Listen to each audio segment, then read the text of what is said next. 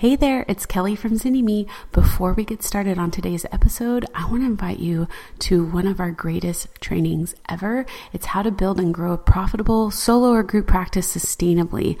All you got to do is check it out at zynnyme.com/podcast. All right, on to our episode. Hey guys, welcome to today's podcast video blog. I'm joined with Dr. Melissa Hall from QA Prep. Welcome. Hi, thanks for having me. But you're not just from QA Prep anymore. You now have a practice, and I was so excited that you agreed to do this talk this interview, because your journey is very non-traditional. And when I first met you, you wanted to do QA Prep, and you're like, Kelly, I'm not doing private practice. There's just no way. Yeah. And now look at you. You've got a private practice. Yes. So let's just start there. How do you go from passive income? I guess you could say QA Prep it's not passive. Let's just be real. It's not passive. Leverage. It's not one-on-one. Right. And what happened? How did you end up changing your mind? And what do you think about that? Usually people build the practice first and then add the other streams of income, and you went the other way. Yeah. And I know you guys have training on how to do that, actually. So, yeah. And I kind of used that training first. So I started QA Prep, which is a business where I help therapists with their documentation. So I teach people how to make it easier and more efficient, and actually how you can possibly enjoy it even. Mm-hmm. And that is all online, and has kind of evolved over the last 2.5 years. And I've really enjoyed that. And when I started it, I really enjoyed all of the online stuff and getting into doing webinars. And I've always really liked training. So I knew that I wanted that to be a big piece of that, and, record trainings that I sell. And I also had a full-time job. So that made it very easy. It was a really easy transition to be able to do the full-time job and then have, trainings that were just online, write blogs on my own time, that kind of thing. So it worked out really well for my schedule, because I actually made very, very good money in my full-time job. So it was difficult to leave that job. Yeah. I was going to have to build up quite a business before I could leave that job.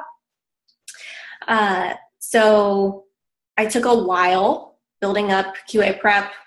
And actually through that, I went to speak at the Anxiety and Depression Conference, which was in Philadelphia in 2016. Totally recommend that conference if anyone's looking for a good conference to go to. It's very interdisciplinary, psychiatrists, social workers, MFT psychologists. So I actually did a workshop there through QA Prep, talking about notes or something. And being at that conference actually just kind of lit that fire under me again, where I was like, wow, all this, the clinical stuff is so much fun. And I really do love talking about this. I love learning about it. And I came back from that conference really inspired. And in my day job, I was working as a supervisor. So I wasn't doing clinical work every day. Mm-hmm. I would sometimes, but not consistently. So after that, I started kind of like thinking about it again. And I was like, maybe I could build up a practice. And my husband has always been very supportive, and also has always been like, you should go back into private practice. I think you'd be so good at it. And you love the marketing stuff, which would make it easier. And I'd always be like, no, I'm not doing that.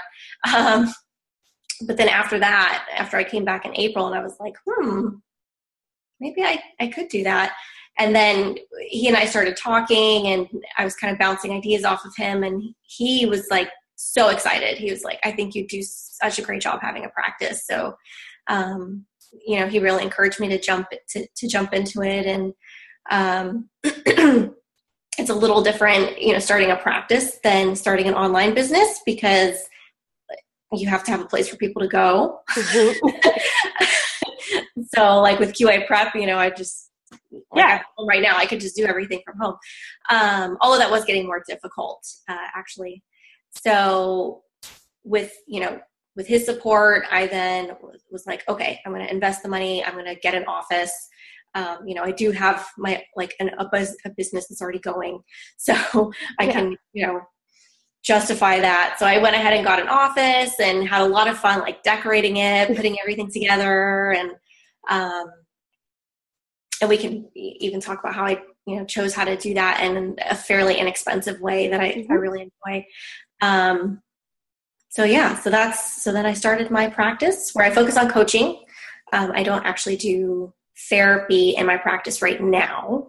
I do coaching. I will be offering ADHD evaluations in the next month, though. Cool. So that'll be more psychological focused, I guess. Mm-hmm. And then, so you were saying it was getting more difficult to work from home. Can you tell me a little bit about that? Yeah. So working from home worked really well when I wasn't like doing something like this, right? Like working, like trying to do a webinar from home. And then my husband would be like in the kitchen, which is directly right now. And I'm like, dude, people can hear you like opening the fridge. Or I'm wondering if people can hear him. So it would be kind of distracting. And we have, we live in the LA area where it's pretty expensive. So we have a 1-bedroom apartment, don't really want to have a 2-bedroom. So that, and then he's a nurse and he started working nights. And if I do anything during the day, it's fine usually, but I want to be quiet so that I'm not, up. And when I did a summit, I did a summit called the Road to Success Summit a few months ago, and I was doing all these interviews for that, and I interviewed you for the summit. Yeah. And he mentioned, he was like, "You're so loud when you're interviewing." I'm like, well, I don't know. I just get excited. Like I'm talking to people.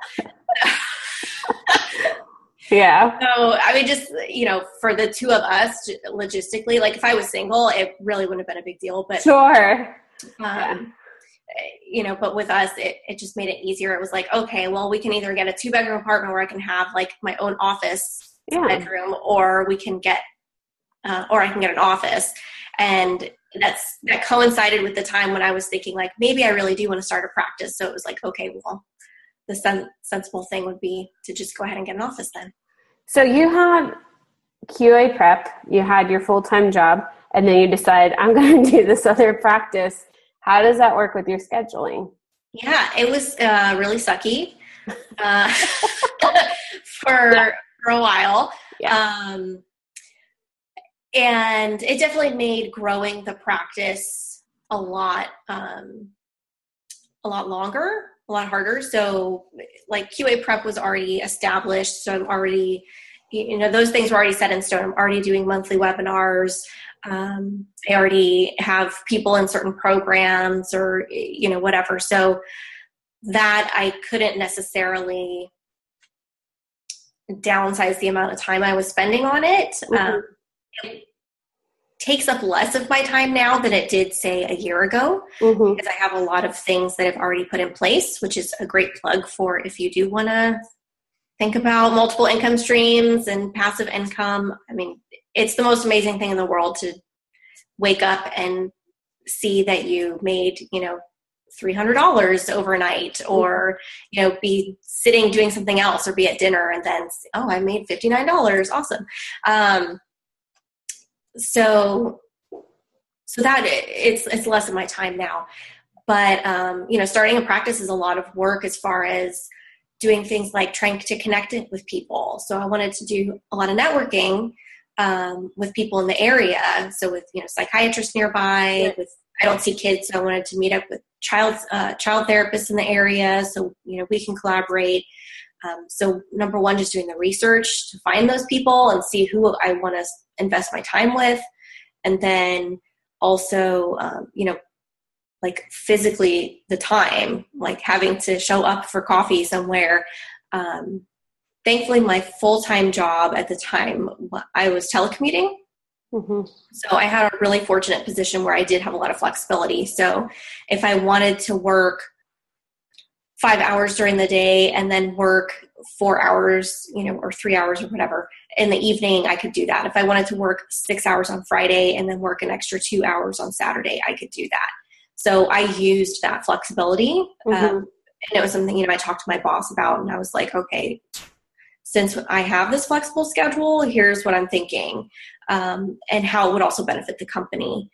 So like, for example, since everyone in the program worked at all hours of the day, then that meant if I volunteered to do evening hours, a lot of people were happy about it. So I did a lot of rearranging my work schedule so that I could then plan to do certain things during the day for my practice.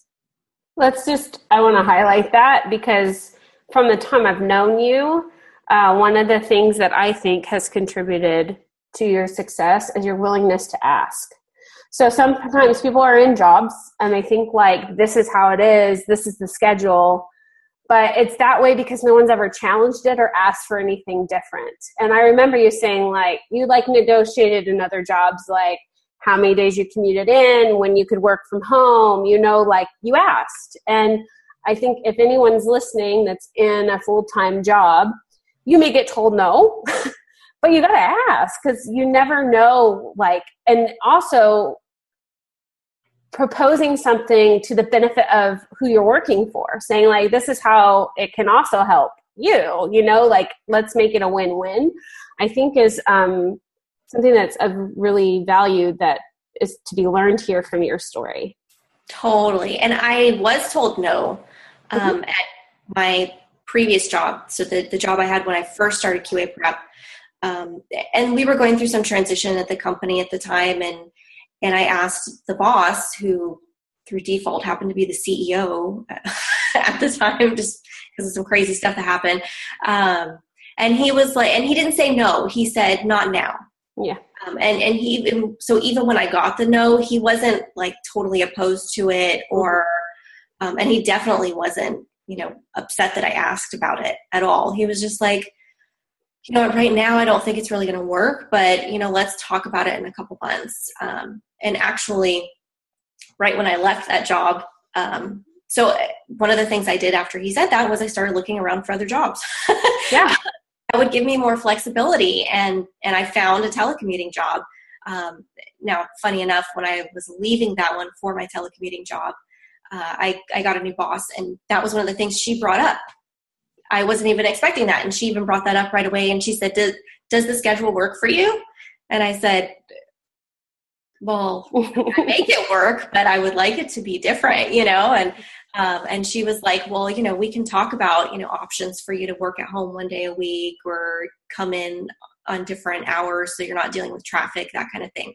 So, so even, 2 months after I had made that request, it actually could have happened at my other job too. Mm-hmm. So. Awesome. My other question for you, you had mentioned about like setting up the office and how you did. I'm just curious, because I'm sure someone's like, I wanted to hear how she decorated and all that. So let's go back to that when you're getting your office ready. And yes, you already have, I think it's funny, your mentality. We all have this, like, I already have a business, so I can justify the office. But actually, you need an office regardless. Like, I know. Yeah. But so how'd you do it? So I actually got this advice from one of my friends who started her private practice years and years ago. And she said, and I asked her, like, what made you decide to have your office there? And she said, well, I looked at where my clients were, and so that's where I decided to have an office. Yeah. And I was like, well, that makes sense. So I knew that I wanted to work with professionals, people in management positions, things like that. And I live in Long Beach. The city of Irvine's really close by and has a ton of corporations. So a ton. Yeah. So I was like, okay, well, I guess I should look for an office in Irvine. Looked around, and there were typical therapy offices. There were, just a bunch of different options. And then there were a lot of executive suites. Mm-hmm. and they were way cheaper than getting another office. And when I went, I was like, this is awesome, because they have a built-in receptionist. So 8 to 5 every day, there's a receptionist there who, whenever I have someone come in, they say, oh, would you like some tea or coffee? And they'll go get my guests coffee or tea. And there's coffee and tea sitting there waiting for me that I can go get anytime I want. And there's lots of waiting area. And I did feel out some places. So some places, like the vibe was just very, very corporate. And while I want to work with professional people, I didn't want to be in that super corporate vibe all the time. Right. So the particular building that I'm in is much more casual, but still professional. So it's a really great setting. And the office is small, but I don't need a giant office right now. So it worked really well. So I did that. And then I just sort of crowdsourced a lot of furniture options on Facebook and like posted pictures and was like, what does everybody think of this couch? And then I did not go with the majority opinion. I went with the quality opinion, which was another funny thing. So people will give you all kinds of, everybody, right? Yeah. And so that was funny because the one that everyone voted for was not the one that I ended up choosing. Right. But when I was looking at the people who chose the other couch, I was like, these are people who know their stuff and they're good. And I didn't like scrimp with that. I did spend money to get like a nice couch and a nice chair and a nice desk chair and nice paintings and things like that. So I decided, this is the time to invest and spend money on this type of thing, even though it was a little scary and definitely goes against what I've been doing with online stuff where everything it's super cheap to run an online business. Yeah. So. Hey, it's Kelly. Are you enjoying today's episode?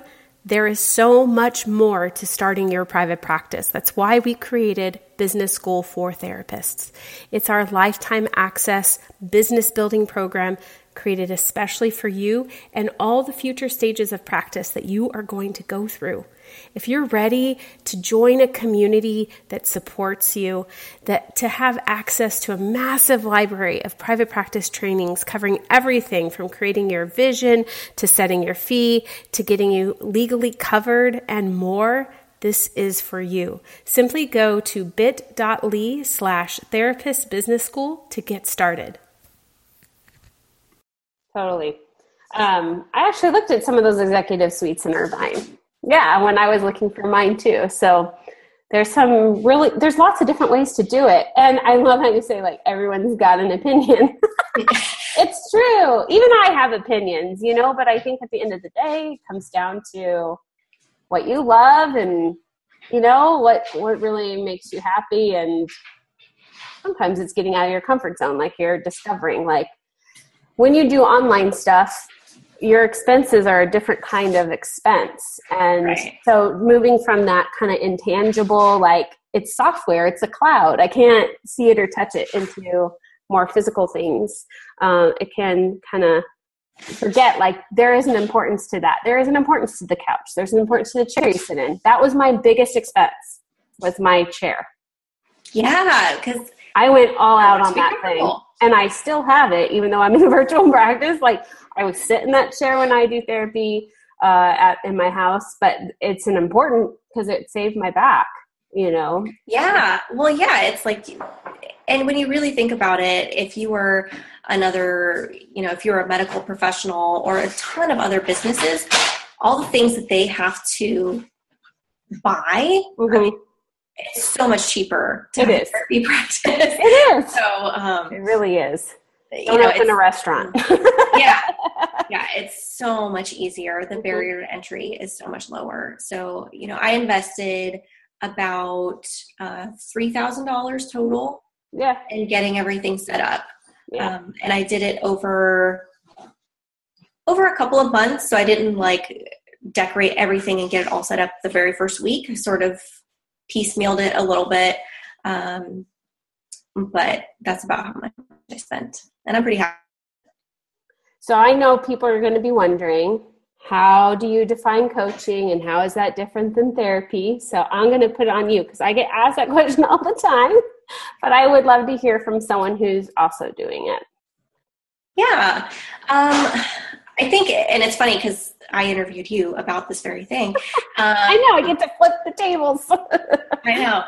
And one of the things that really, it's funny, it stood out to me from that interview with you is that there is some crossover. You know, it's not just like, this is always coaching and this is always therapy. So for me, when I was deciding what I wanted to do, I thought about the type of work that I like to do with people. It's very action oriented. I like to give people homework. I want to make sure that people are enacting things that we're doing in the session in their week. I also don't want to limit contact outside of sessions, which is a lot more non-traditional.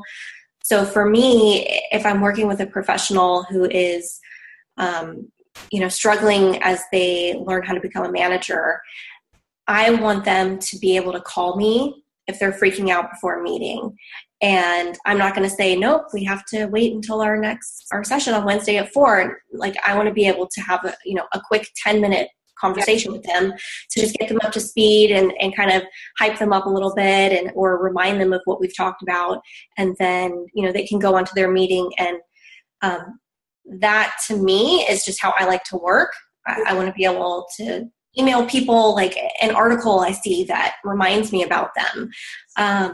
And those things all just sort of fall into coaching more than they do therapy because it is a lot more focused on action. It's a little bit more focused on me actually giving people not advice, but sort of like different ideas or almost like brainstorming. It is. That's a coaching stance, right? Yeah. Yeah.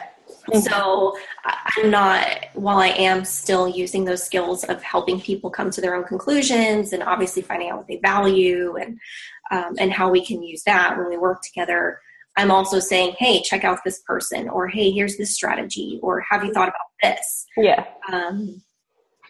And I like doing that. So I felt like it was a lot easier to do that in a coaching capacity than to do a lot of those things in a therapy capacity.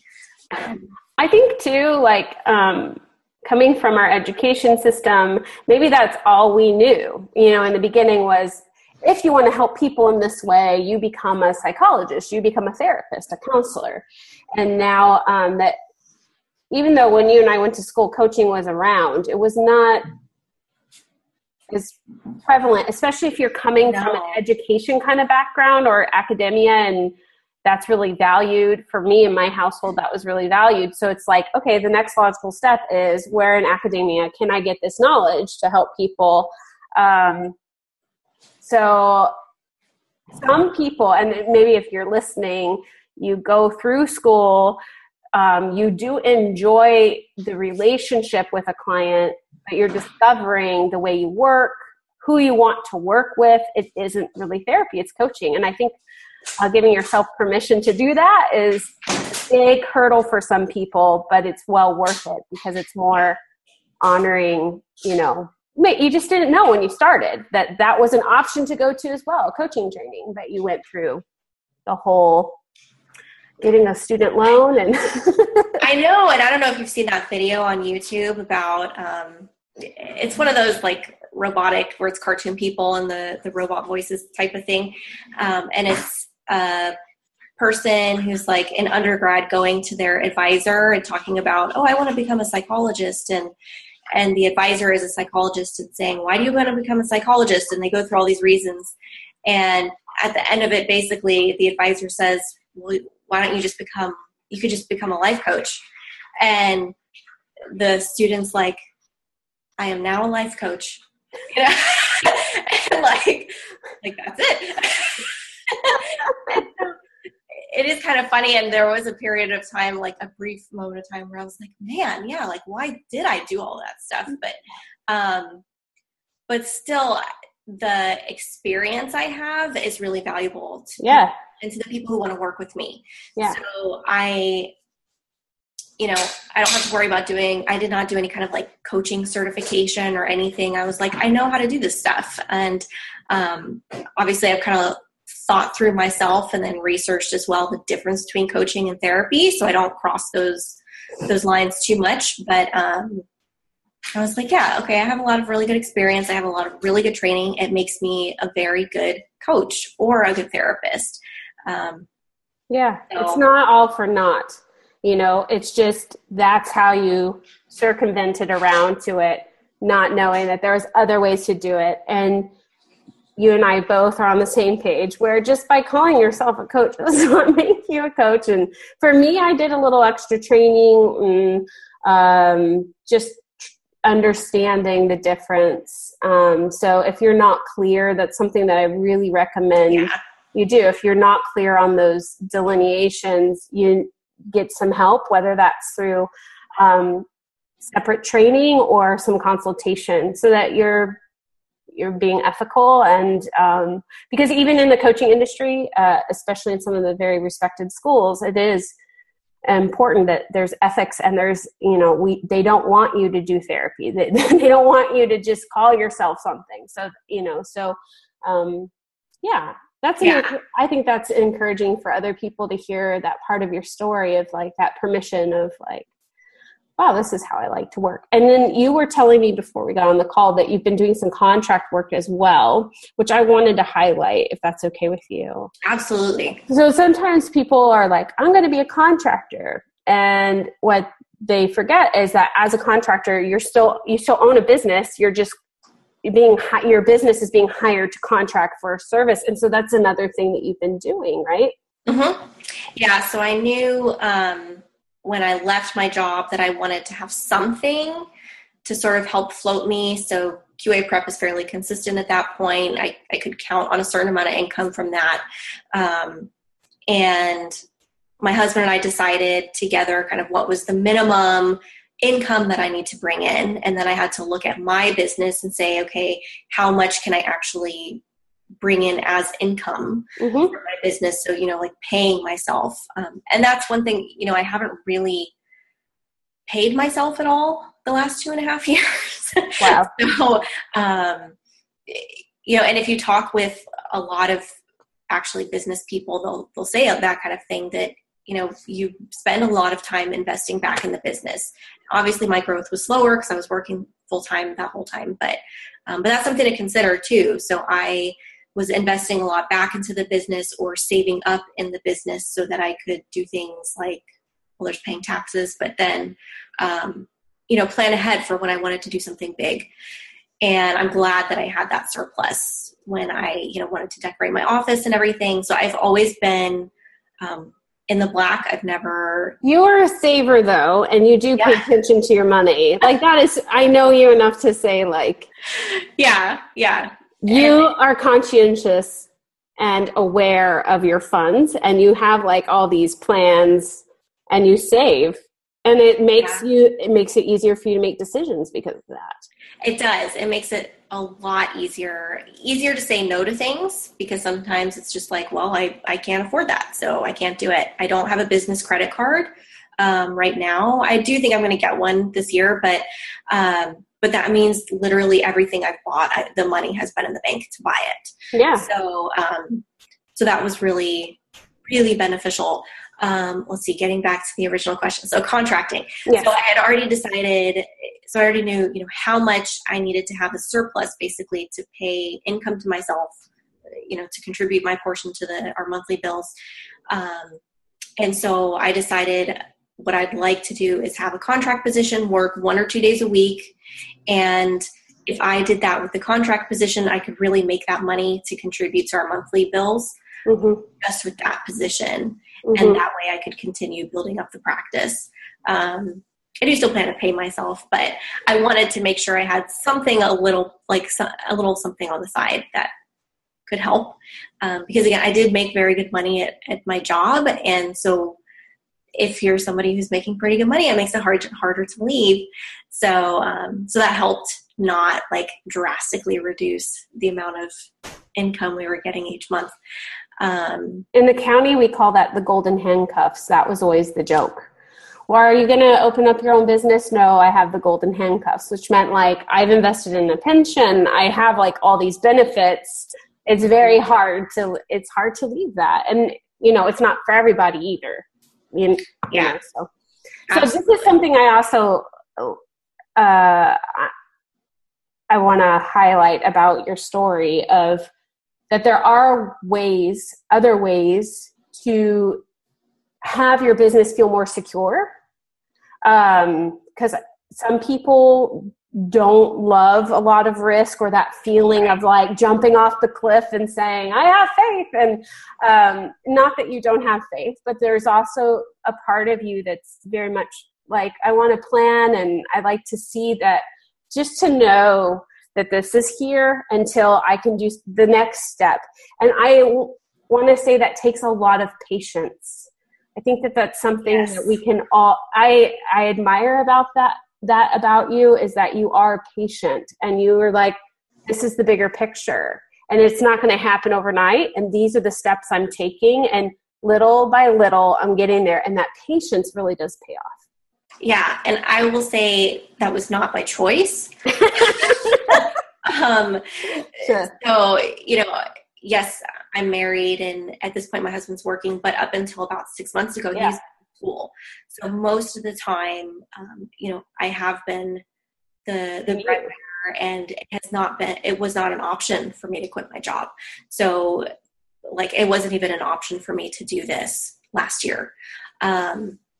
So that's something to know too. I think at this point, again, I'm getting to the place where like, okay, I could have transitioned to like a contracting position. And so I think it is about thinking through all the different options you have, knowing that yes, you probably will have to be patient. It might take longer than you need, or not longer than you need, but longer than you expect. Mm-hmm.